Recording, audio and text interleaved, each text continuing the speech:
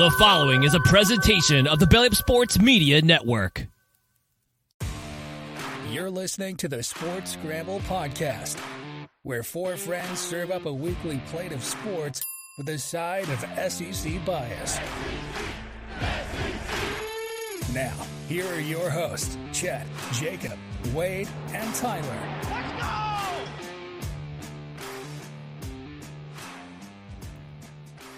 What is going on, ladies and gentlemen? Welcome to this week's episode of the Sports Scramble podcast. As always, I'm your host, Chet. I'm joined by Tyler and Wade, and we have rumors that Futch will be dropping in a few minutes, maybe, but we didn't want to wait on him because a few minutes to Futch might be 45. So maybe he'll join us for the end of the show. Who knows? But guys, how are y'all doing? It's Monday night, or not Monday night, Sunday night, draft night. How are y'all doing? Yeah, doing pretty good. Not as much sports anymore, but we do have the MLB draft, had some history going on, and I'm excited to get into some football content. And I just got to say, this is the 1 week of the year or for the foreseeable future that we will not have live sports on starting Wednesday through Thursday. So, this is your sports entertainment for the week right here. So if you get bored on Wednesday, just play the show again, and there you go. There's your marketing for the week. Yeah, you can subscribe to the YouTube channel and watch either the full show or watch all of the segments cut up into smaller videos that Tyler likes to edit and put together. So there you go. Boom. And you can check out Wade's TikToks from the Home Run Derby over there at the Baton Rouge. Was it at Alex Box or was it at the Rougarou Stadium? They did the All-Star game at the Alex Box Stadium, but they typically do play down the road at a public field. So that was cool to see him play on the big field. Look at that. 45 minutes later, not 45 minutes. Futch, how you doing? What's going on, guys? We got a guest appearance, you can call it. But he's always a member of the Sports Scramble crew. How you doing? You're here. We haven't talked to you in a while. I am here, yes. A lot of busy stuff, vacay, stuff like that. So, yeah. No, totally understand. You're a college graduate now. Last time you were on the show, you were still in college. So that shows the growth you've made as a person. It's wonderful to have you back on. You sound more educated already. Yeah, look at him. He's already good. He's probably got his doctorate degree by this point. And he's all these big talks, and so we're happy to have you on. Wade, you mentioned the All-Star game. We had Futch join in as we were talking about it. What'd you think of it? Was it a cool little showing to see?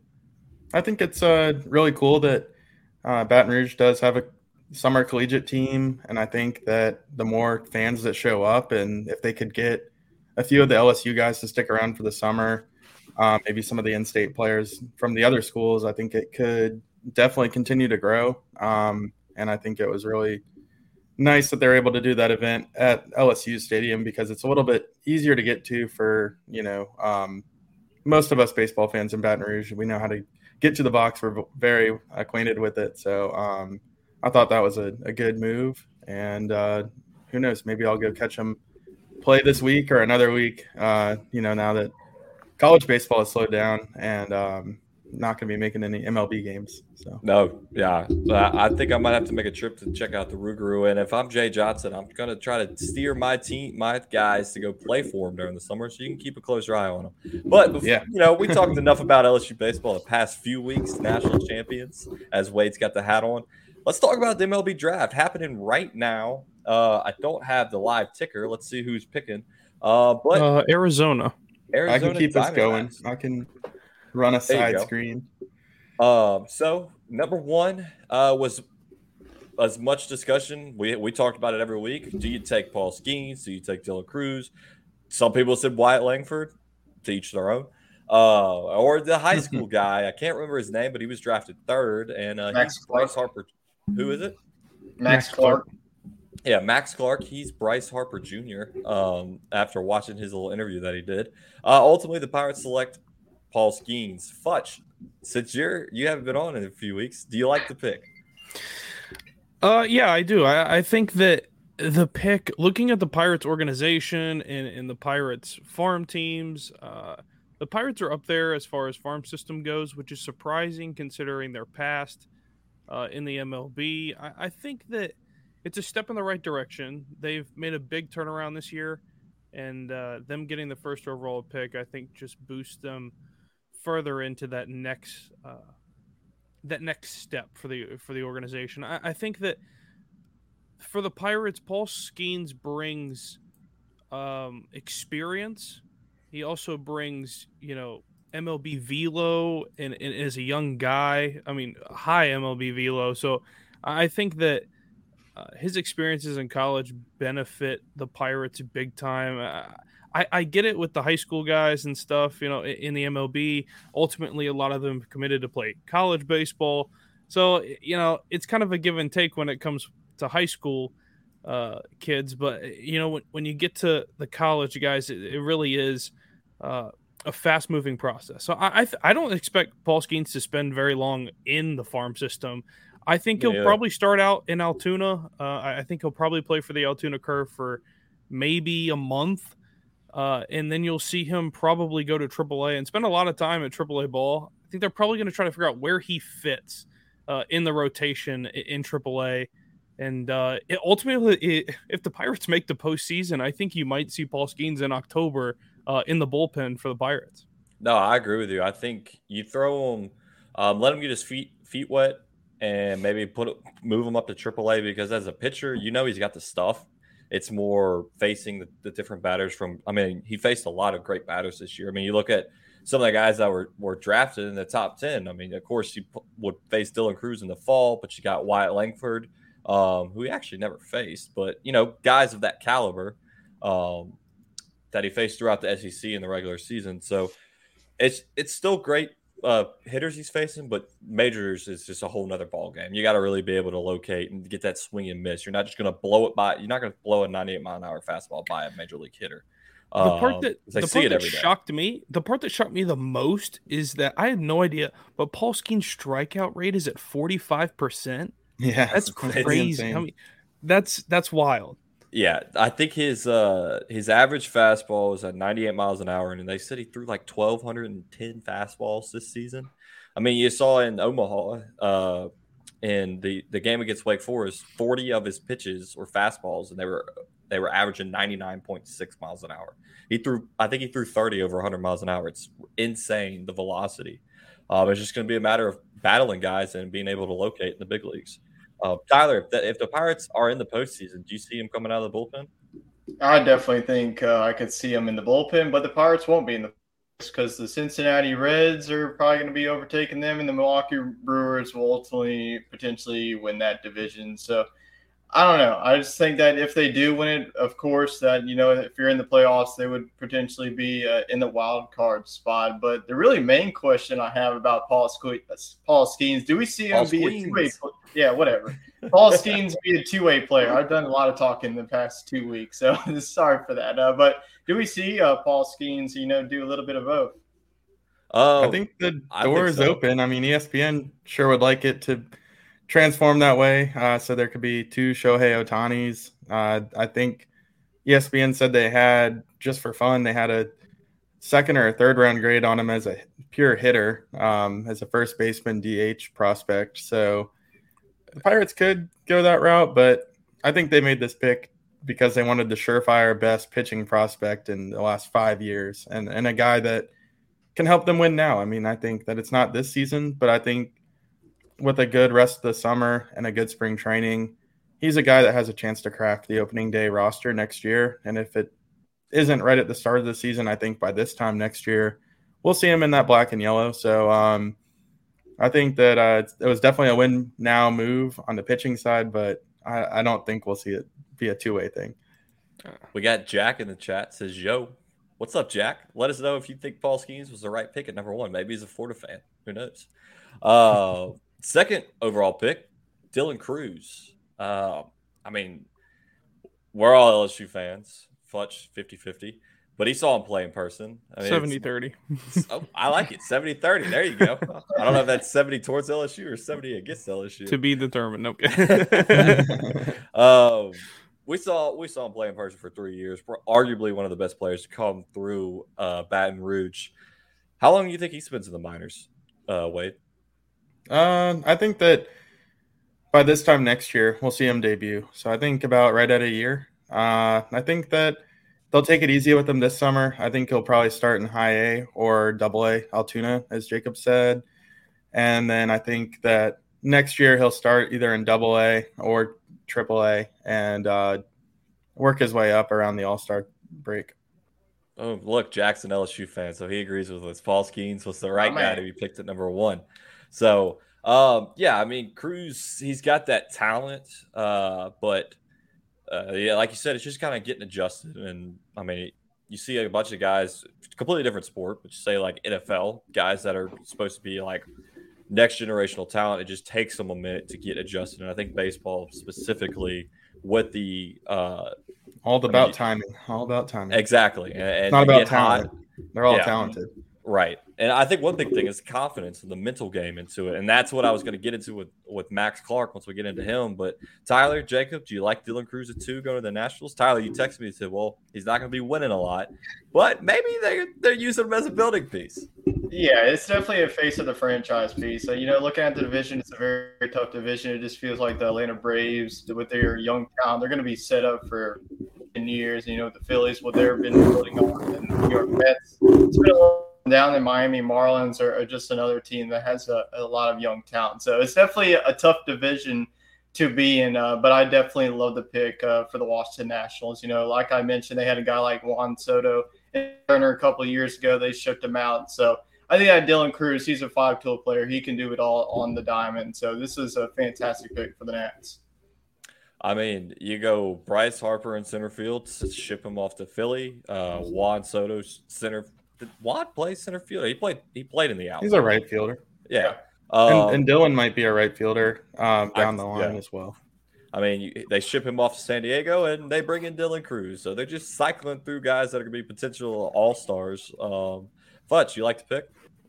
I do. I hate that Washington is that number 2 team. I mean, and I'm happy for Dylan Cruz, but at the same time, I'm like, with his talent, generational talent, it kind of stinks that you go to a team like Washington who's still trying to figure out their identity again. I mean, a couple of good years, and you lose your key pieces and ship off your picks, your best drafted guys of all time, and of course, kind of got turned away within that organization. I think that Dylan Cruz will be a good player for the Nationals. I don't think his future for the MLB is going to be with the Nationals. I see him being somewhere else.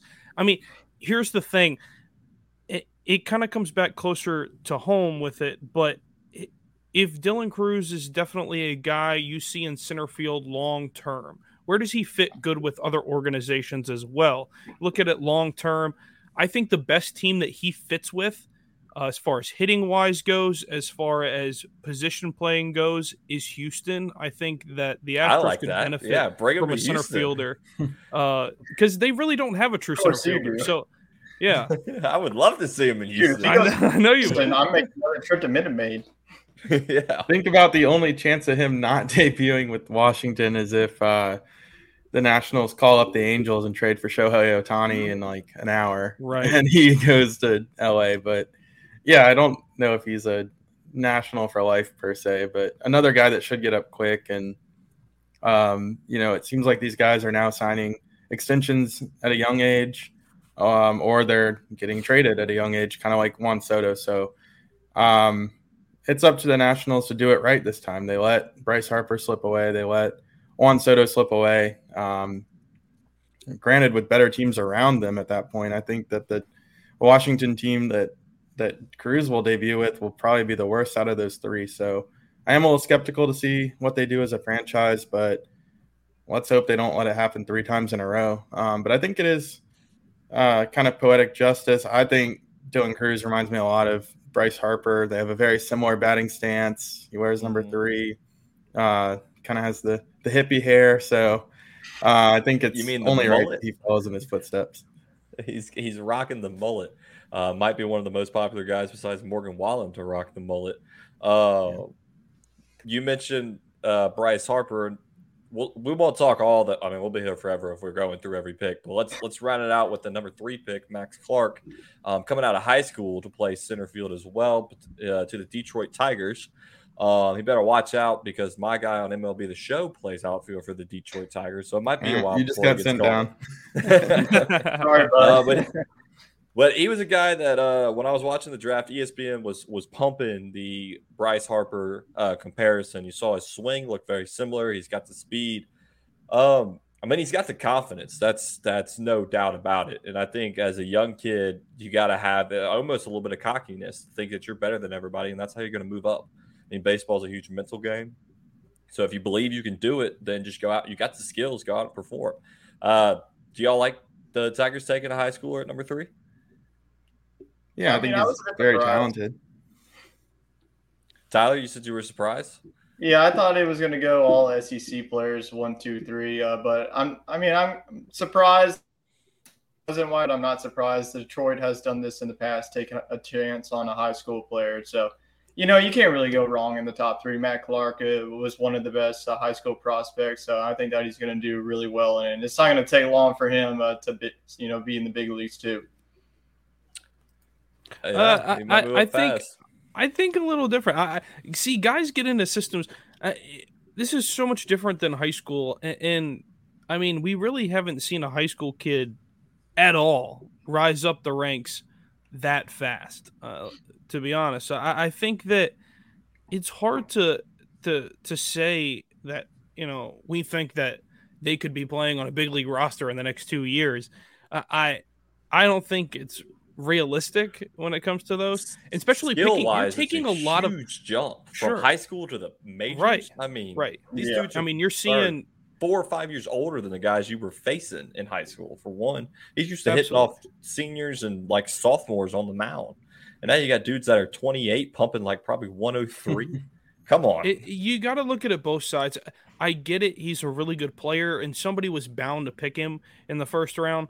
But the thing is if you're a team picking a high school guy, especially number 3 overall, I think you take a huge risk. I mean, a massive risk by doing something like that. You really have to know what you're getting into and who you're getting, the ins and outs, every breath that they take in order to make sure that you made the right pick, because you can't get it back ultimately. Right. And you also, you got to be on this kid like white on rice because he's 18 years old, just got thrown a bag. You got to make sure you don't do anything stupid and really jeopardize your chances there. He's committed. He's committed to Vanderbilt, so take that as you will. Probably not a dummy. Yeah. What's the rookie contract looks like? Over those starts at like $8 million signing bonus and kind of works its way. Well, I'm wondering down. like how long?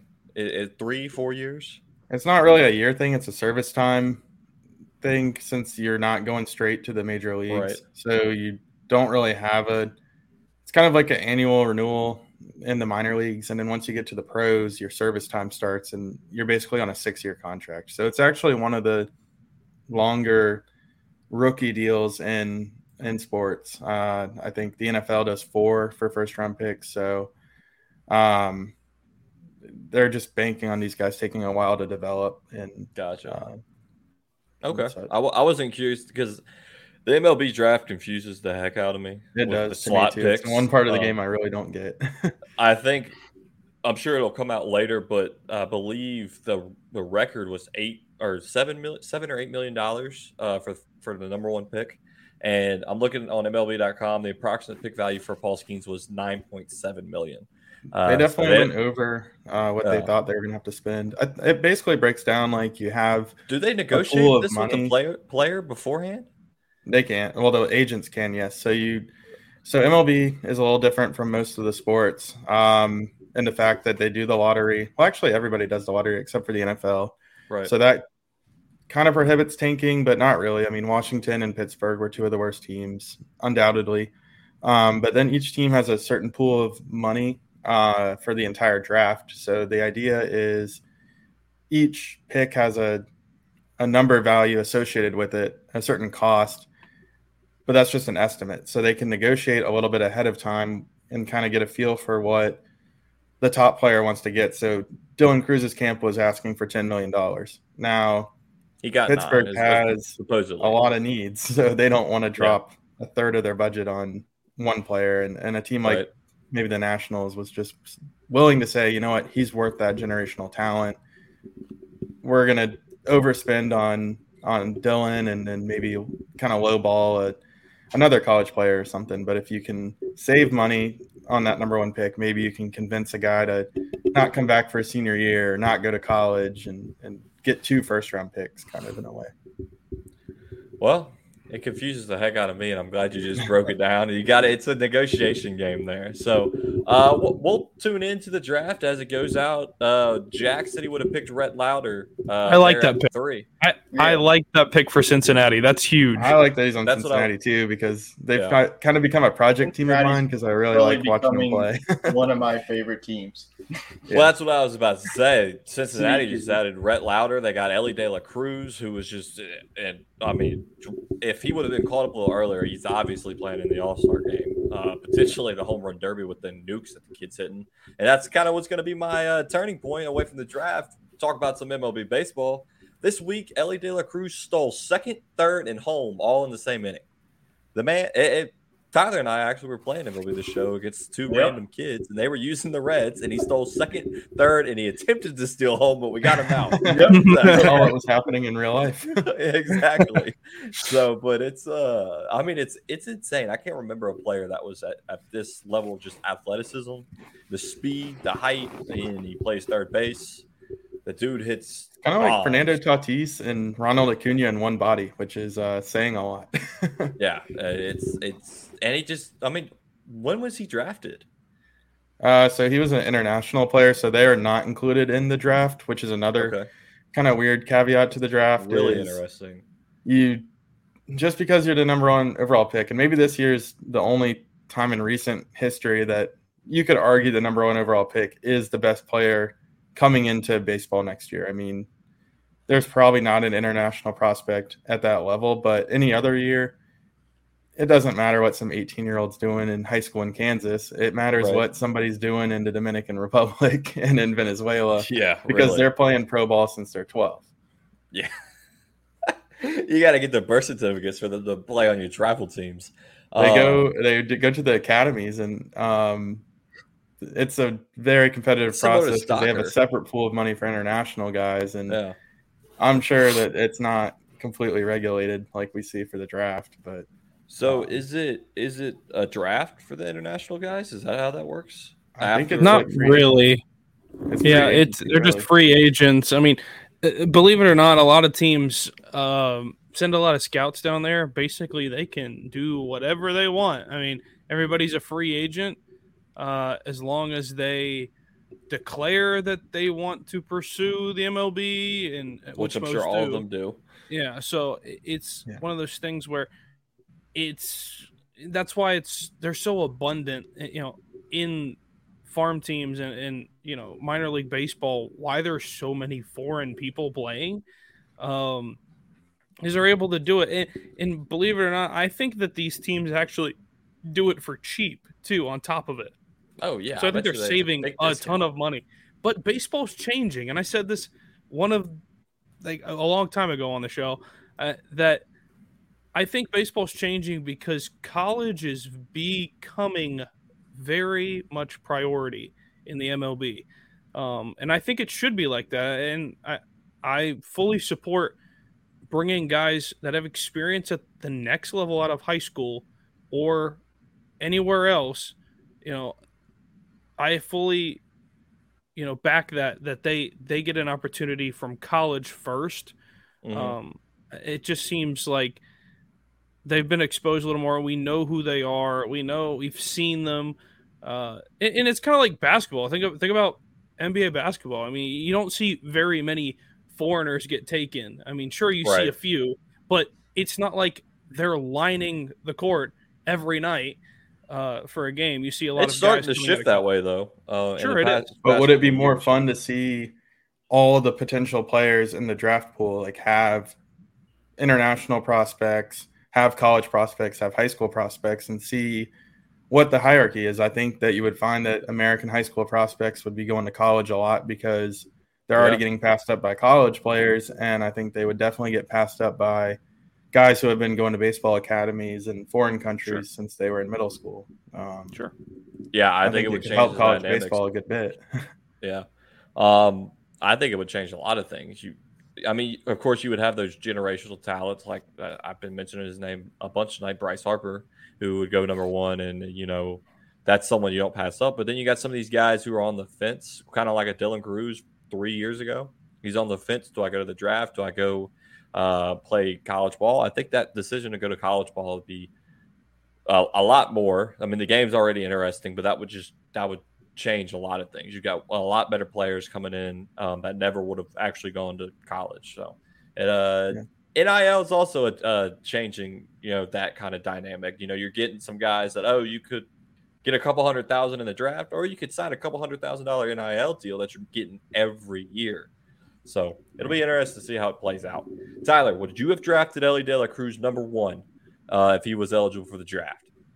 Without question. There's really no doubt about it. Next question. Who do you like better? Unless you really wanted to Ronald Acuna or Elly De La Cruz? Putting Ellie's younger, but about injury-prone Acuna. Okay, would you like an injury prone Acuna? If so, yes. Put him in bubble wrap. I wouldn't have Elly De La Cruz stealing all three bases at every time he goes up there, else he's going to be on that path too. Yeah, I think I figured it out. He had that weird thing on the bottom of his bat, and the axe handle bat. Yeah, and that was the has he hit a home run since then? It's only 20. No, they checked it and it was fine, and then he hit a home run the next at bat. Did he? Yeah, he ended up taking it off because they said it. Wasn't allowed. Well, then you hit it without the counterweight or whatever it was. Okay, all right. Yeah, who was that against? He hit it 450 feet. That was Washington against the Nationals. Yeah, and then the next series, I guess he was just taking his anger out on the Brewers and did his thing.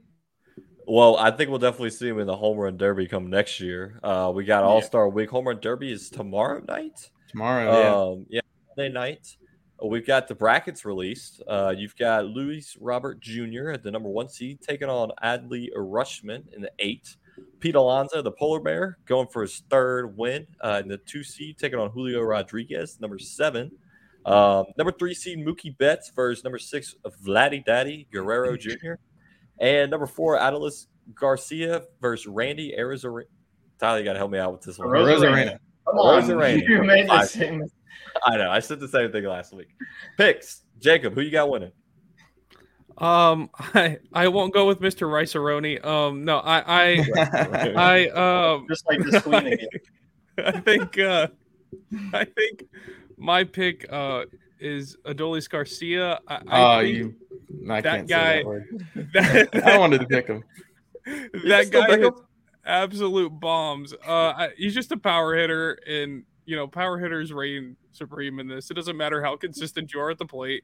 I just think that he definitely hits the ball the furthest and will definitely garner the most attention out of the fans. So I think it'll be fun.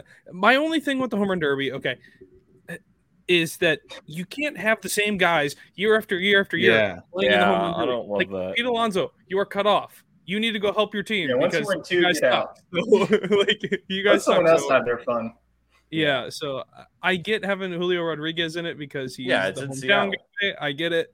So I just think that there should be an opportunity for somebody else. I kind of like Adley Rutschman in there only because he's young and he's not going to win, but I would be surprised if he hits more than 5 homers. But I think it's a good opportunity for young guys to experience it. It's just a fun social thing. Exactly. They're all having a party down on the field. Wade, who are you picking? All right, I'll go with a different angle here. I'm going to go with the hometown guy, Julio Rodriguez. I think that pick. Wow, didn't even show, I guess. He was a late ad, and I think we all want Pete Alonso to just take a year off from this thing. I don't really like how they did the pairings, though. I mean, I I think that you got to put some respect on Alonso and match him up against like Adley Rushman or something, and then Mookie Betts goes up against Vlad Guerrero. Like I would pick that as a final if it was allowed, but I can't pick either one of them now that they have to play each other first round. So Yeah. I think he almost won it last year. Has the home crowd going. If he can get past the first round, I think that he has a pretty smooth path. Okay, Tyler, who you got? Well, since we all want to be different here on the show, I'm going to pick from last week and go with Vladimir Guerrero Jr. You know, it's a very favorable matchup against Mookie Betts. If he gets all, he can hit absolute nukes. And this at T-Mobile Park, it can be Nuke City. So, going to go with Vladdy Daddy. Vladdy Daddy, I like it. That was going to be my pick. Well, since I don't know how to say his last name, I'm going with Rice-A-Roni. Rosarena. Going with Mr. Randy. I have no idea. I be honest with you, I don't watch a lot of pro baseball, but I'm picking Rice-A-Roni. He's probably the underdog out of all. Let's see. He wanted to do it first. He was the first one to sign up, even before the polar bear. So, okay. All I know is that Tommy Tanks will be in the home run derby in the next 5 years. Yeah, against Ellie De La Cruz and maybe Ronald will come back. So let's we got one more little baseball stat to get into before we hit the All-Star break. Detroit Tigers yesterday throw a combined no-hitter against the Blue Jays. You'll love to see the solo no-hitter, but it's just as impressive to do a combined because you got three guys coming in that can't let up a hit, and our boy Alex Lang finished it off from LSU. So congratulations to the Tigers. Cool to see. Sucks for the Blue Jays, but it is what it is. That's a tough team to no hit. That's a rough one. To go back to the previews, I picked the Blue Jays to win this division. They're stinking it up.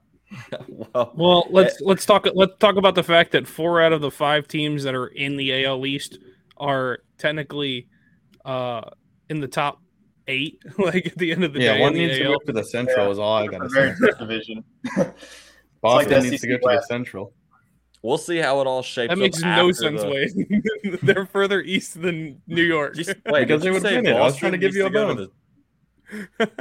Okay, fine. Tampa Bay can go to the AL Central. Okay, yeah. Well, no, put them in the East. Yeah, they're in the East. Maybe move to the NL. I don't know. It's fine. The divisions. Any of those teams would win the AL Central. Move Tampa to the NL. Get out of here. We'll restructure the MLB on our off time. We'll call up Manfred. He was getting a lot of boos tonight. I don't know if y'all caught that. Glad he did. ESPN was normally, for the NFL draft, they just ignore the boos to the commissioner. But tonight they were like, "Oh yeah, they don't seem to like the commissioner tonight. They're booing him left and right." Bro, it's every pick. I'm watching it right now. The Brewers are making their selection, and this man's getting booed on the 18th pick of the draft. Like they're consistently booing this guy. I mean, Brock Wilken. Oh, he was from Wake Forest. For Wake Forest. Wow, got a lot of power. Just disappeared in the games against LSU. I might see a lot of nukes in Biloxi. That is true. Yeah, that'll be a fun one to watch. That's a good point right there. There we go. Yeah, get to see him in Might be our next Shucker that we get to root on. Yes, yeah. They almost booed Ken Griffey Jr. because they were busy booing Manfred, and as soon as Griffey stepped on the stage, wait, we like him. So, all right, well, let's shift gears from MLB over to fantasy football. We have our fantasy football expert, Tyler. We all need to pay attention to this week's slideshow with the wide receivers because that is going to be who you want to take in the draft. It's going to define your team. So, Tyler, if you're ready, I'll throw the slideshow up for you. All right, Wade, here's your first overall pick, potentially number 1 overall wide receiver. It should be no surprise, Justin. There's really nothing that I need to say about this man. Every season, he's just very consistent, I know they drafted Jordan Addison, the wide receiver out of USC. Should that really, die into this? Not really. I don't think that Jordan Addison, he's probably going to be the wide receiver too, alongside KJ Osborne. So there's not really anything that needs to be said about this man. He is by far not only going to be the number 1 overall fantasy wide receiver, but also the number 1 overall fantasy receiver. So don't even sweat it.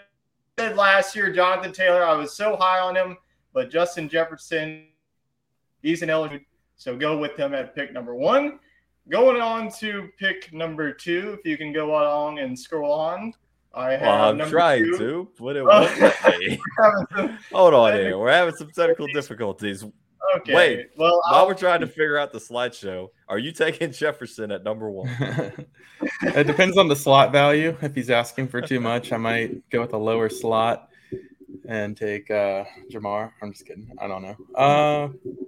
In all likelihood, yes. I would say Justin Jefferson to me is the consensus number 1 wide receiver, but I wouldn't be surprised to see Jamar take a really big leap this year. I don't think he was fully healthy, and I think that the Bengals offense has the potential to be way better than what the Vikings can present, but just far as like total targets and control, I agree, Tyler. I mean, it's hard to beat Jefferson. All right, going number 2, another LSU boy here. Yeah, another LSU man. I had this guy on my team last year. Now, there was some injury concerns last year about Jamar Chase, a couple of games. But if you just look at his stats from last year, Joe Burrow has that college connection with him. He's, there's a lot of talent on the Cincinnati Bengals roster, especially at the wide receiver. You have T. Higgins.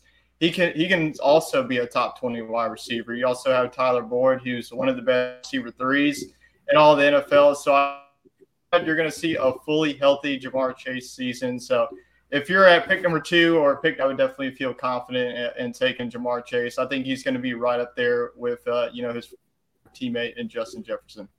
And I have the number 2 pick in our draft, and yes, you do. I am bouncing between Jamar Chase or maybe taking a guy like Austin Eckler or CMC. I haven't made that decision yet. I'll have to do some more research. And I like how you added the half PPR points for Cameron, since he likes to play half PPR leagues. But everybody else plays full PPR, so just double it from there. Yeah, I just wanted to make sure because I know that there's a lot of formats. You have half PPR, just standard. Half PPR is the king. It makes the most sense. PPR, so. All right, next one is Cooper Kupp. This one was another player that also dealt with injuries and also injury to his quarterback, Matthew Stafford. Pretty much missed the whole entire 2022 season. And after that, it was just a quarterback carousel for Cooper Kupp. But whenever he's on the field, he is an elite wide receiver. I think that if he has a fully healthy season, he could be right there along with, the number 1, number 2 receivers that I had on this list, Jamar Chase, also Justin Jefferson.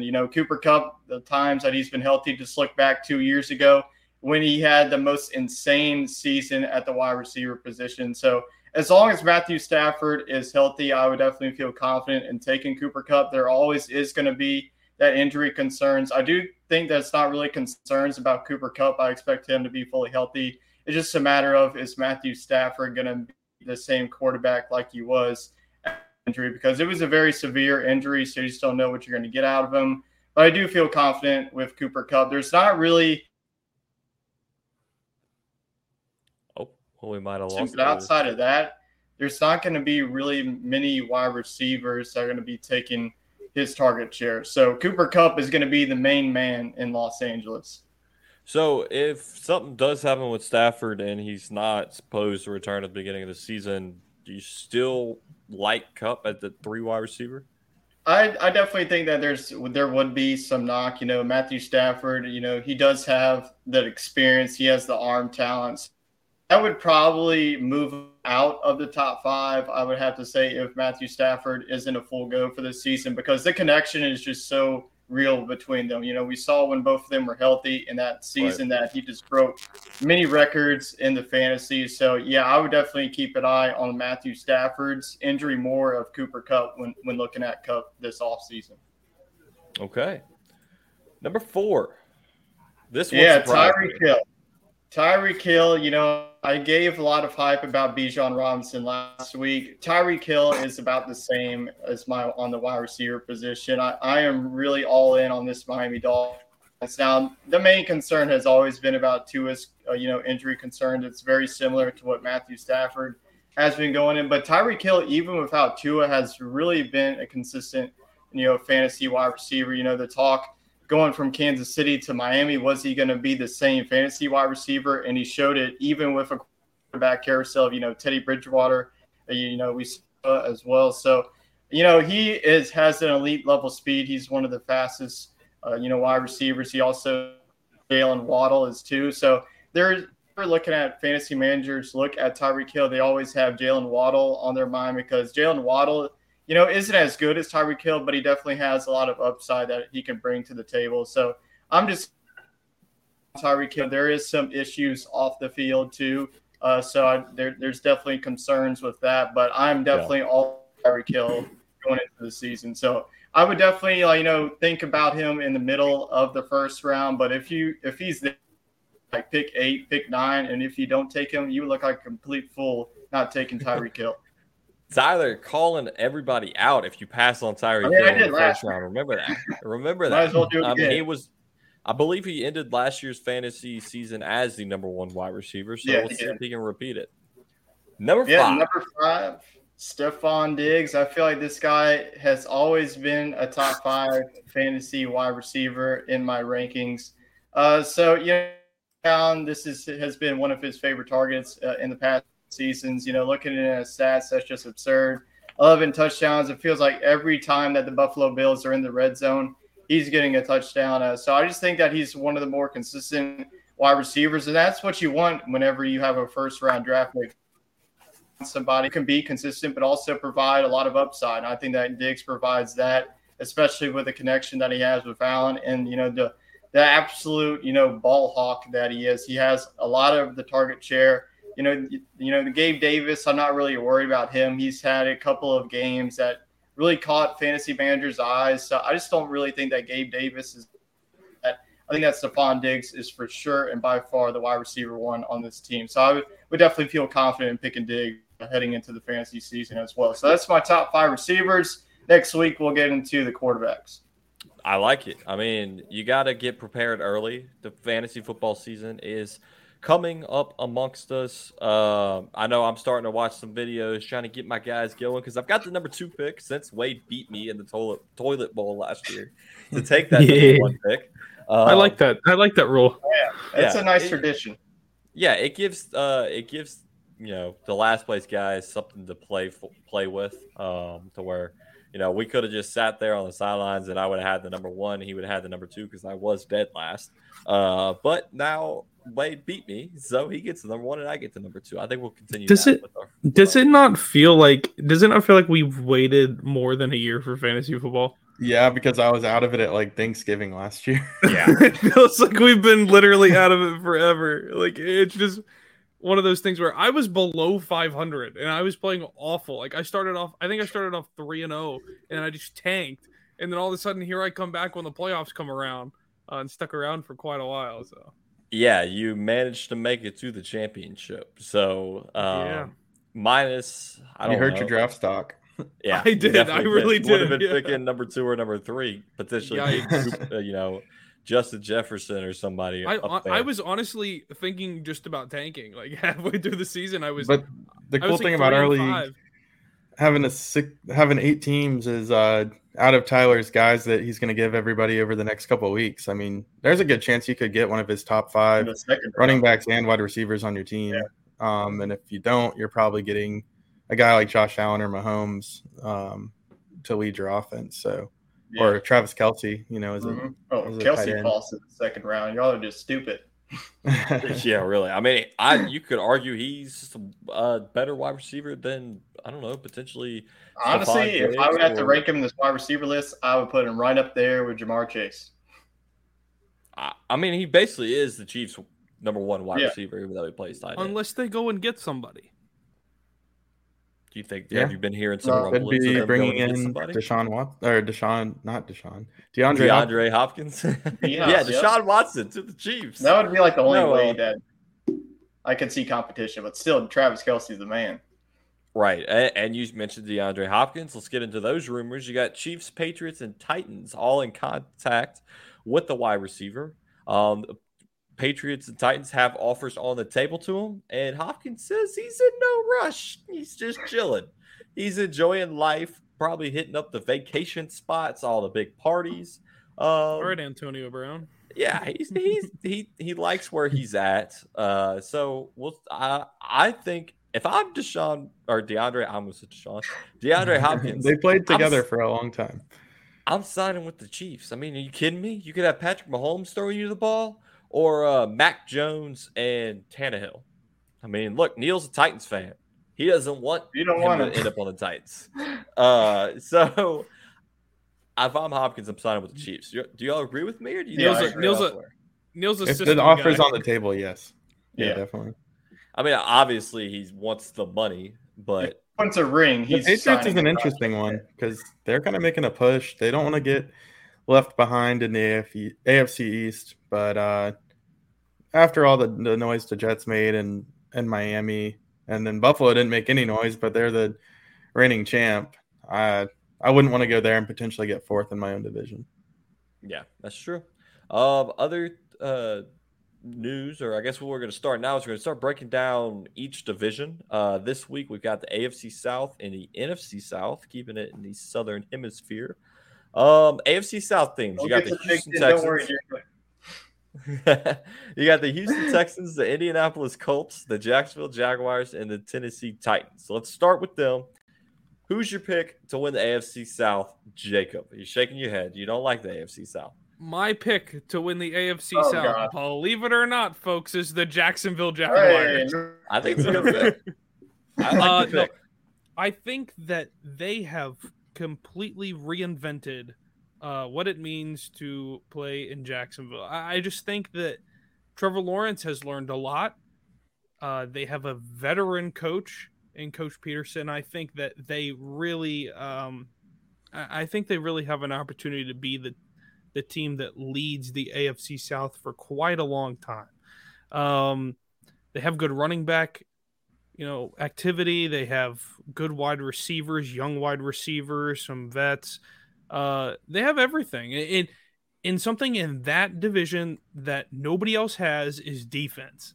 And Jacksonville, I think, by far has the best defense in the AFC South. Okay. Like it. Tyler, who's your pick? Yeah, this is pretty easy. I don't think that the division's not going to be much of a race. It's going to probably be over by like week 9 or week 10. This is going to be a runaway for the Jacksonville Jaguars, and this offense is going to get better. They're getting Calvin Ridley back, and this guy was an absolute beast whenever he was on the Atlanta Falcons before he was betting on football. So he's going to be back. Trevor Lawrence, he's going to be one of the top quarterbacks. I think that he's going to have, last year we really good. This year, I think he's going to take it to the next level. And Jacob hinted at it. It's a young, talented defense. They showed it on their way to the playoffs. So not really much to say about it. Jaguars are going to win this division pretty handily. Okay, Wade, pick somebody, but it can't be the Jaguars. All right. Well, I think the Titans have the best chance to take down the Jaguars. I think that they'll probably split their season series. Ultimately, Jacksonville will take it, but I think the Titans are being slept on just a little bit. I think their defense was good enough last year to hang in there against the Bengals and the Chiefs. But Neil says it right here. Defense one of the top in the league. So, yeah, I think they have the seniority to hang in there, but ultimately, if Jacksonville clicks, they should take this. The only thing with Neil there, I to Neil's comment, the only thing is Neil, they might have a top defense, but they have to be able to score the football. And if they can't score the football, they can't win games, which they struggle to do.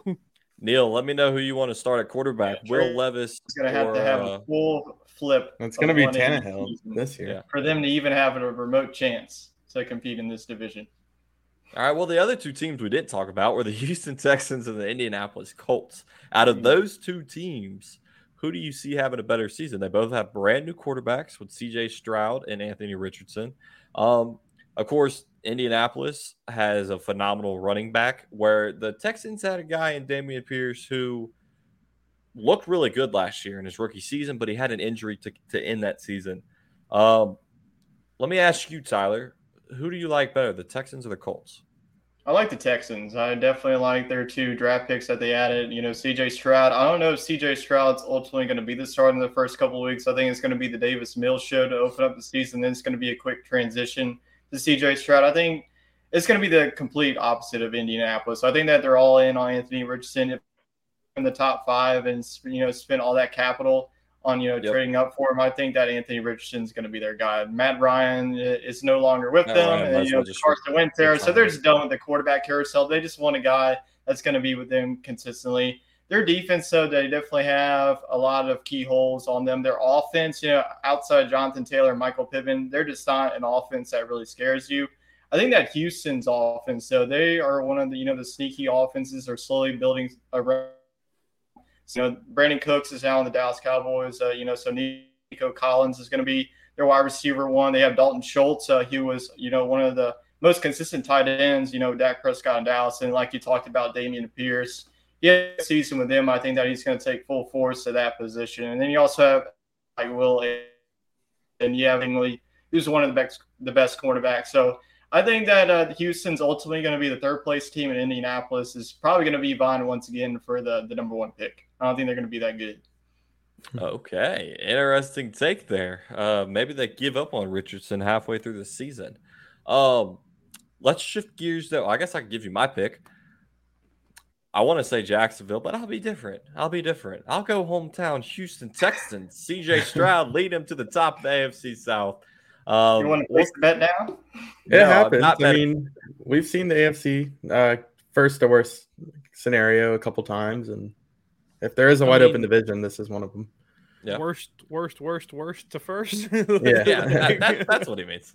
Let's shift gears. NFC South, a division that the four of us are very familiar with Wade being the hometown Carolina Panthers fan, and then the three of us being the New Orleans Saints, and of course we have the Atlanta Falcons and the Tampa Bay Buccaneers. Tyler, you mentioned QB carousel. This is a QB carousel division. 4 completely new QBs. You got, why did I just blank on his name? Mr. Bryce, that's up in Carolina. I can't remember his last name. So, Bryce Young. Yes, Bryce Young in Carolina, Desmond Ridder in Atlanta.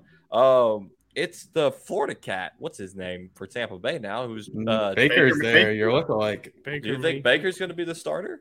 Yep. Kyle Trask. There's no way that Kyle Trask is going to be the starting quarterback. I think Baker has a decent year, enough to keep him getting paychecks. No, they won't. They're going to be vying for the number one pick, and they're going to be picking Caleb Williams next year. Maybe. Okay. Their plans are Derek Carr in the New Orleans. They're kind of like the Titans. The defense is good enough to win them some games. Yeah, they just got to stay healthy. That's I think the key ingredient to everybody. So, out of the 4, Jacob, who's your pick to win the division? My pick to win the division is the Carolina Panthers. Oh, I knew he was going spicy. I saw the look on his face. And the reason twinkle in his eye. And the reason why it's not Bryce Young, and I think it's because the Panthers kind of figured it out late in the season last year. Because honestly, I mean, the NFC South was so atrocious last year that nobody should have watched a game of football in the NFC South. I think that Carolina is ultimately a team I think that can win 9 or 10 games and win the division. I definitely think it's going to be a struggle. Teams are going to split. It's honestly going to be what we've seen the last few years. Bryce Young brings a lot to the table offensively, obviously. Defensively, Carolina's gotten really good. They've got a young core, and I really think that they can develop them into a really dominant defense in the NFC in the future. Their secondary is very underrated. They're also really young. So I think that they ultimately can win the division. Best second place team right behind them is probably New Orleans. I think the Saints are probably the second if they can drum up some offense this year. That's a big question. That's a big if. So, it's kind of how is it going to be with Derek Carr taking the reins? The world may never know. So I don't know, but it's I'm just being realistic. Jack says boo. He doesn't like it, Jacob. He says who I that? don't know. I'm not a Saints fan, so I can't I don't know. Well, yeah, you're a Patriots fan. I guess your opinion doesn't matter. Tyler, who are you picking to take the NFC South? Yeah, I think that this is going to definitely be an interesting division to watch. Like you mentioned, the different quarterbacks in this division. I do think that Bryce Young in his first year is going to be the story to watch. How he goes from going to a system like Alabama to Carolina. You know, they have added Miles Sanders, who I'm sure that, you know, Jacob remembers and loves. But I just think Not that fantasy-wise, but yeah, well, yeah. The question mark, though, is going to be at the wide receiver position. There's no longer DJ Moore, so it's going to be Terrace Marshall and DJ Chark. I think that those are going to be the two wide receivers to watch. I do think that they have one of the best defenses in this division. Tampa Bay, you know, like you mentioned, the offense, that's going to be a huge question mark. You know, you don't have, you know, the GOAT of the sport of Tom Brady going to Baker Mayfield, right. You know, who has had his bright moments, but more than not, it's been more negative. So, and then you have the Atlanta Falcons with their young talent. We'll see, you know, if Desmond Ridder can take it to the next level so this team, you know, can make it back to the playoffs. You know, they added a guy like Bijan Robinson, who's one of the elite running backs in his draft class. Drake London, you know, he had some injuries. So, you know, Kyle Pitts, can he finally show up and, you know, be a big threat in the red zone? I think that their defense does have some young talent, but it's just a step away. I think it's just the Saints. I think that the Saints just have the best roster, you know, out of all these divisions. You know, Derek Carr isn't no Drew Brees, but I definitely think it's a step up, you know, from Andy Dalton, what they had last year. It's been some injury concerns with Jameis Winston. And I think that the wide receivers, you know, you're hopefully expecting that Michael Thomas, you know, will get a full season out of him, but you just never know. But I don't even think it matters. I think that Chris Olave is going to be their wide receiver one this season. Rashid Shaheed has also been a huge threat. And then you add guys like Foster Moreau in the offseason period with Jawan Johnson. I think that this offense has all the talent. And Alvin Kamara suspended. You have a guy like Jamal Williams and Keandre Miller. And then your defense, you know, is one of the best defenses still. You added Brian Brzee through the draft. So I do think that this will be a close division. I have Atlanta finishing second. I just think that they have the talent on both sides of the ball to compete. I do think that there will be some splits between the, you know, the four teams. But I think that New Orleans will win this division. I'll say that they win it at 11-6. I like it. I think New Orleans takes the cake. Bold prediction. Yes, Jacob, would you like to, you know, we haven't been here in a while. Would you like to start up a debate? 11? 11 wins for the Saints. 11 wins is going to win the division. It's one of the easiest schedules in the NFL. So I think that would shock me. 11 wins by anybody in the NFC South. Jacob's the NFC South hater. Once we get up to your New England Patriots, I couldn't watch a single game of NFC South. South. Bury the Patriots. It was you can't do that in the South. Hopefully, God, it was terrible. I couldn't watch any football because that's all that's on in the South. Hopefully, this season will be better. Wade, are you picking your hometown Panthers or are you your honorary Saints fan? Who are you going with? Come on. I'm going to go with neither one. Oh, God, he's picking Tampa Bay. The Bucks. No, I'm picking Atlanta. Okay. Desmond Ridder leading to the promised land. I think Atlanta's got the next young core. I think Desmond Ridder can kind of be the hiccup in this prediction, and I might look like a total idiot for it, but I think they have a running back that they can put 100% of their load on, and if they want to spread it around, they have Cordell Patterson still coming back and Tyler Algiers.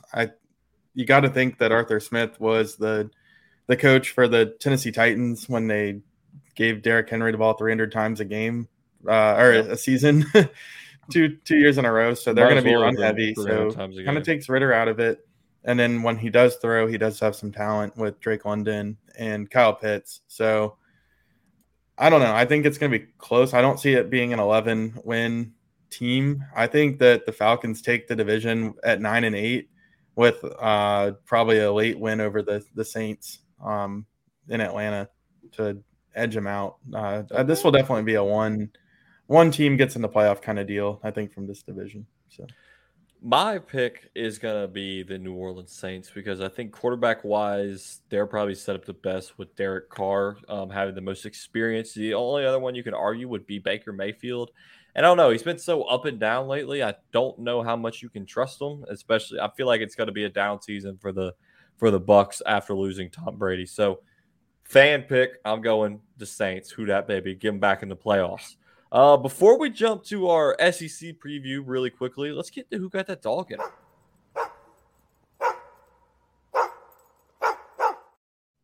Who got that dog in him? This week, there's not a whole lot of people to choose from. I'm going to start because y'all are going to steal mine.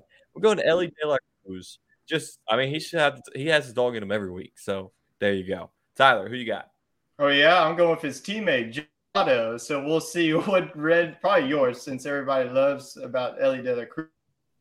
Everybody loves to forget about Joey Votto. He had an absolute electric 7 days, hitting 429, 4 home runs, and 10 ribbies. So he's getting up. He's getting to the end of his career, but it's definitely been a sensational career for Votto. Most people don't really like him, but I love him. I love the MLB to show. I hit a nuke with him a couple of days ago, and he hit nukes in real life. So I'm going to go, who got that dog in him? Okay. Wade, who you got? Who got that dog? All right, we'll stick with baseball. I'm going to go with Blake Snell of the Padres. He had a really rough start to the season, but since since Memorial Day, he has thrown 36 innings, has 4 wins, has let up 4 earned runs in that time period, and has struck out 63 batters. So that's what I call turning it around. That's about 2 strikeouts an inning, 4 runs scattered over that period, ERA under 1. So he's definitely got that dog in him right now. Snellzilla. I like it. Let's tee it up. We'll go to the links. Today, Sepp Straka fires off a 62. So close to a 59. He set up for a 59 on the 54th hole or the 72nd hole. I'm sorry, 72nd hole of the tournament, and ends up hitting a double. So I think hits it in the water. Ends up with a double, and he was I think it was 11 under through 14 holes, which was incredible. So I think that he definitely is that guy who got that dog in him at least through 71 holes. I mean, so yeah. And what's crazy is you see guys that go for a 59 watch. They're usually not the dudes leading the tournament. They're just the guys out there playing free on Sunday. They got no chance to win it. He didn't start in the lead for the day. And he goes out and he shoots 9 under to win the John Deere Classic at 21 under. Second place was 2 under, or not 2 under. Sorry, that would have been crazy. Second place was 19 under, so 2 shots behind. But that's our dog of the week. We'll throw it up on Twitter, and you all can let us know who you pick. So let's go. I mentioned the SEC previews. Don't worry, Futch. We're gonna have your Big Ten previews coming on. We'll do it next week. Hey, look. You might have to check your temperature, but I'm excited for the SEC preview. Oh, okay. Oh. The Big Ten marinated him enough down here in the South. Yes. So SEC. Put some Tony Chachere's on. Yeah, he's like a good gumbo. Yeah, there you go. Better with time. Of course, Georgia was the runaway last year. That's fine wine, sir. But gumbo works good at leftovers as well. I wouldn't want gumbo that is aged. I'm sorry. But... Okay, as long as the crock pot's on, it's good. Throughout the day, you let it cook, is what I was saying. Okay, as long as we're in the same day.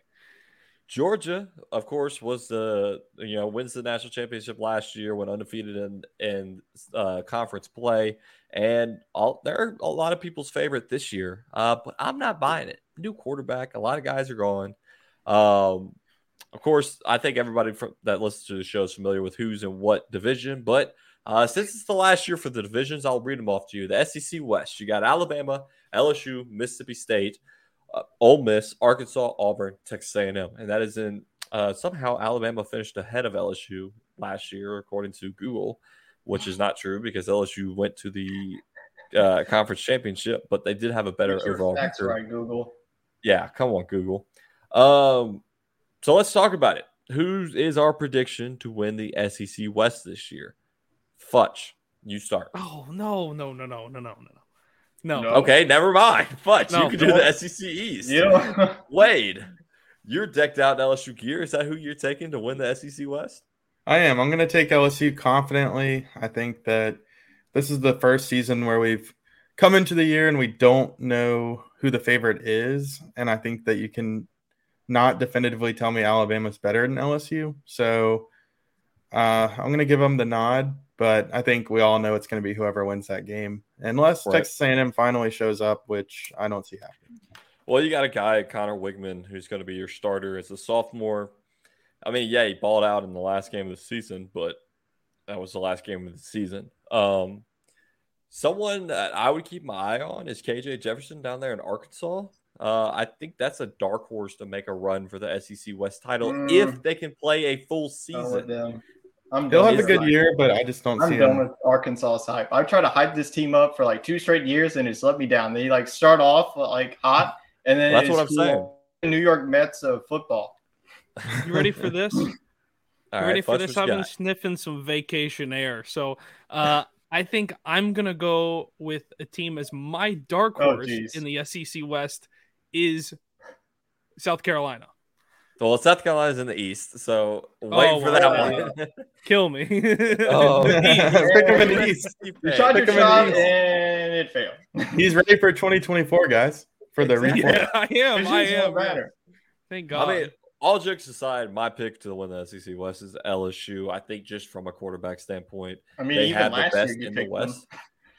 I know. I was all aboard the LSU train. Y'all all called me stupid with it being BK's first year. Boom, they did it. I mean, it's a homer pick, but outside of LSU, my dark horse would be Arkansas if they string together a full season and don't lose against A&M and then fall apart like they did last year. And the injuries don't help either. So, Tyler, who's your pick for the West? Yeah, I think the SEC West, there's a lot of question marks with a lot of teams, specifically Alabama, who's going to be their starting quarterback. They have a lot of key pieces on both sides of the ball. Nick Saban's always going to reload, but, replacing a talent like Bryce Young is definitely going to be crucial for them. Auburn with their new head coach, I think that they're going to be a couple of years away from getting back on the top of the SEC. Same with Mississippi, the circumstances that they had to go through last year. Just don't know how that team, that's tough. their makeup is going to be. Ole Miss, still has some talent. They have one of the best quarterback rooms in the SEC. Spencer Sanders, Jackson Dart, Walker Howard. Those are your top 3 guys. I still think that Jackson Dart will get the keys to the offense in that one. I just think that Spencer Sanders going there was just a real, question mark for me. I thought that he on somewhere else where he could have stepped in as a QB1. But in the end, like you, and also Arkansas, like I mentioned, they have the talent, but I just feel like this team just lets me down every year when I try to hype them up on SEC talk. So I'm done with them. So I'm going to go with LSU. I think that, they're set up to win the SEC West. They did it. What a shocking pick that I'm picking LSU. What a surprise. So I'm going to go with LSU. I think that their defense, the cornerback situation, once again, is going to be a big question mark.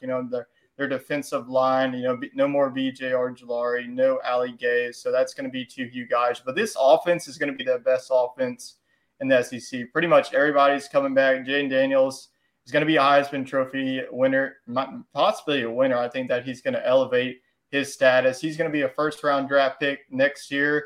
And I'm going to go all in. I'm going to think that LSU wins SEC West. And it's going to come down to the LSU-Bama game once again. I like it. I'm not writing off Nick Saban and Alabama to any regard. Oh, they could easily win it all. Yeah, you can't I'm write. not saying they're going to go them like 6-6.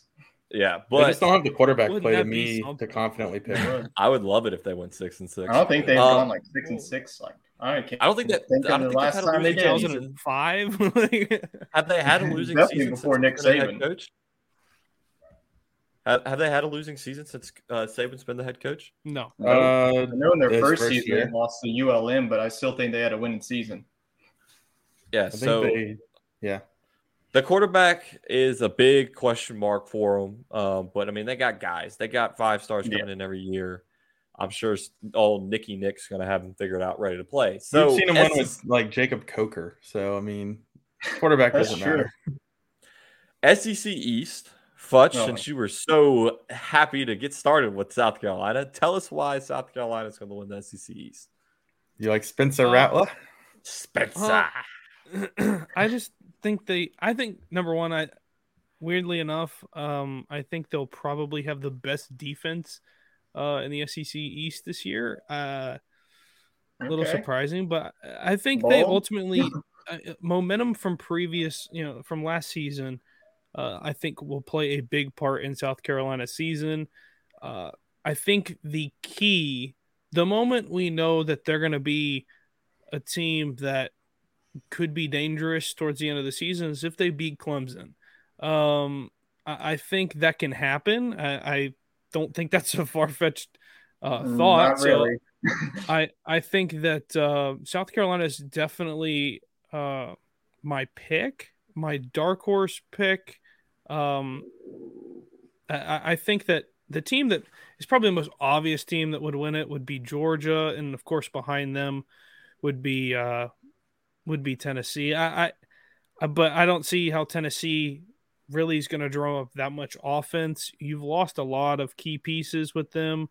Will they get good recruits? Sure, but when you lose a lot of guys, it really becomes a process of finding multiple recruiting classes in a row, and I just don't think Tennessee has done that, and that's why I think the division has gotten really weak. Okay. I mean, it's really anybody's game or anybody's shot below, like you said, below Georgia or Tennessee. Tennessee loses their guy, the Hendon Hooker, and then Georgia. I'm not buying the hype. I mean, yeah, they won 2 championships back to back, but once again, who's your quarterback, right? You lose a lot of dudes to the draft. I said it in Bite Bengal Bites. I thought Spencer Rattler was going to have an All-American season. I think he's going to really jump up in his draft stock this season. So, Futch, I like your South Carolina pick, and I'm kind of rolling with the Gamecocks to win the East. Dark horse Vanderbilt. I mean, you got to watch out for Vanderbilt. Why don't you just call South Carolina your dark horse? That's already a dark horse enough. Yeah. So, but I'm interested to see what Billy Napier does in Florida in his second year. Isn't looking great for him. I'm glad LSU didn't hire him. I'm glad we went with Brian Kelly. But I mean, your top 2 in everybody's mind is like Georgia, Tennessee. But I mean, we'll see if Tennessee is ready to play with it's what's his first name? It's Milton as their quarterback. Joe Milton. I mean, he had a great Manning passing academy performance, but anybody can look good in camp. We'll just see if he translates onto the field. Tyler, what do you know about the East? Yeah, I think that the East is going to be more top heavy. The teams at the bottom are probably going to be the same that you saw in 2022 with Florida, Missouri, and Vanderbilt. I do think that Vanderbilt does get enough wins to become bowl eligible. I think that they're, riding in the right direction. I think that Clark Lee is definitely the right guy for them. Florida, like you mentioned with Billy Napier, I just think, with Graham Mertz being there, I mean, I just don't have any faith in him this season. Their defense had a lot of issues last season, even with the talent that they had, their defensive front. So I honestly think that Billy Napier is going to be out of Gainesville after this season. I think it's going to be a very pretty season down there in Gainesville. They have a rough schedule. They have Florida State to end off the season, and Florida State is probably going to still be in the ACC title race, potentially in the national title race too. So I think that Kentucky with Devin Leary is definitely going to be an interesting story. Kentucky is always one of those teams that start off hot, but whenever they get to the meat of their schedule, then they just fall flat. So it's interesting to keep an eye on Kentucky. And with Tennessee, Joe Milton, South Carolina, and Spencer Rattler, their story is nice and all, but at Georgia. Have you looked at their schedule? I mean, this is one of the easiest schedules in college football I've ever seen. That is true. You don't need a quarterback to win those. It's very weak. They're in conference. They get most, their home games. They get South Carolina at home. You think that South Carolina and Spencer Rattler are going to come to that stadium, beat them? Heck no. So Georgia's going to go 12-0 once again. I'm not going to be one of those guys. Georgia's claiming, you thought we were going to go 6-6, 5-7. Nope. I think you go 12-0. So don't write about me, Georgia. All right. Tyler is keeping the receipts, and he's picking Georgia. Wade, who you got? You go with me and Jacob going with your Gamecocks? No, I'm glad y'all took the fall. So I'm going to take Georgia as well in this one. I think we're setting up for maybe another Georgia versus LSU for the SEC championship. I like it. So you mentioned that's your pick, Georgia LSU. I'm going. I know I took South Carolina. Well, I'll stick with it. South Carolina versus LSU in the SEC championship. Tyler, who you got? I got Georgia versus LSU in the SEC championship. All right, rounding out Mr. Futch. It can't be South Carolina versus South Carolina. Who you got in the SEC championship? I'm rolling with you, Chet. I'm going LSU, South Carolina. Okay, so there's all right. See you in Atlanta. Hey, if All right, we'll lay this out right now. South Carolina, LSU. The four of us are going to Atlanta. We're going to watch that game. Absolutely. 100%. What is that in December? I think you're going to be in Jamaica, but we'll come. No. We'll come kidnap you. It's the first week of December. First weekend of December. So Yep. I'll make it work. I'll figure it out. It might be an expensive December. You can just for me. do an extended layover in Atlanta. Yeah, there you go. I'm actually flying through Charlotte, but maybe I'll change the flight. That makes no sense, but all right. I'll explain after the show what's happening. So that's our SEC preview for this season. Like I said beforehand, we're going to go through each conference. Futch, if you can guarantee you'll be on next weekend, we'll do the Big Ten. We're not doing the Big Ten without you, but we'll make sure you're on to preview the Big Ten. Cool. We're running Big out of Ten, time. AFC North, NFC North, yeah. There you go. I don't know if I guess we'll just do the Power Five. I think it's probably the best way to do it because I don't know anything about the WAC in the Mountain West. We'll just do our best Get for 5 educated teams with college football coast to coast. Come on. Come on. Boom. There's the perfect No, we plug. haven't been on since March, but still. College football, coast to coast, and of course SEC talk. I think both of them will make their return during football season. Is what it sounds like. So you can catch them over on our YouTube channel. And to round out the show, we got a NASCAR Neil update, live race update is what he's been sending me, and I've got buckle in, boys, because I've got one. So Right. This week's race in Atlanta started with Richard Childress leading the pace laps in Kevin Harvick's 29 car, which he won his first race here in 2001. So it's a little old. After taking over for Dale Sr. as a fitting send-off for Harvick, who is racing here for the last time. That race in 2001 was just his third start, as well as what regarded by most as the first healing moment during the season. So Bell, who started at the rear, worked his way up to 6th in stage 1, which was won by Ryan Blaney. And these last 5 laps of stage were wild and full of battles, going from single file to 2 and 3 wide as they fought for stage points.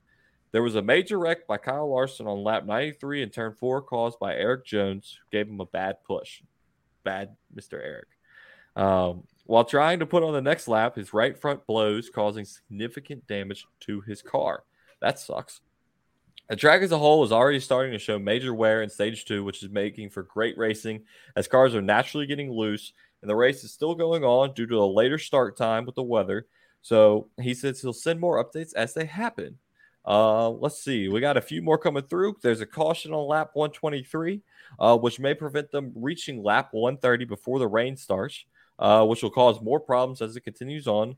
7 gets loose, collecting the 1, and 54 who are trying to get back in. We got some giant multi-lap battles between Cindric and Brad K, with both having teammates behind pushing. A little shake and bake action going there. Brad's in the lead back with Truex up front after being in an early wreck as well. Race is full-on amazing. I think it's Neil's favorite one of the year so far. There's a wreck with 6 laps to go in the stage. It looks like we'll be under caution to finish this stage out. Brad K was in the lead when it came out, and Hamlin and Bowman were involved in that wreck. So we'll see how that wraps up. You'll have to follow NASCAR Neil on Twitter because he will tweet out the winner. I didn't talk to him about that, but now, Neil, it's on you. You got to tweet out the winner of the race. He can get the instructions here. So there you go. Neil, we appreciate it as always, sending in those updates. And I think that pretty much wraps up the show. A little longer this week since we had our fourth co-chair, Jacob, come back on, had to get his takes. So and the NFC South SEC preview, that's all of our football investment right there. So exactly. Of course, we had the live draft check-in, so that was always fun to get. I'm looking. The first round has not finished yet. has Ty Floyd gotten picked? No, Hurston Waldrop was picked by the Braves, the Florida pitcher. So I like it. He sucked, but I would have gone with Ty Floyd because that matchup was a lot better and fled towards Floyd. But it's still a good pitcher. So we appreciate everybody tuning in. Of course, we love doing the live shows and getting the comments. Jack, whoever you are, thanks for tuning in because you were commenting every step of the way. We appreciate it. Of course, NASCAR Neil as well. That's it, boys. I hope you all have a wonderful week, and we'll catch everyone next week.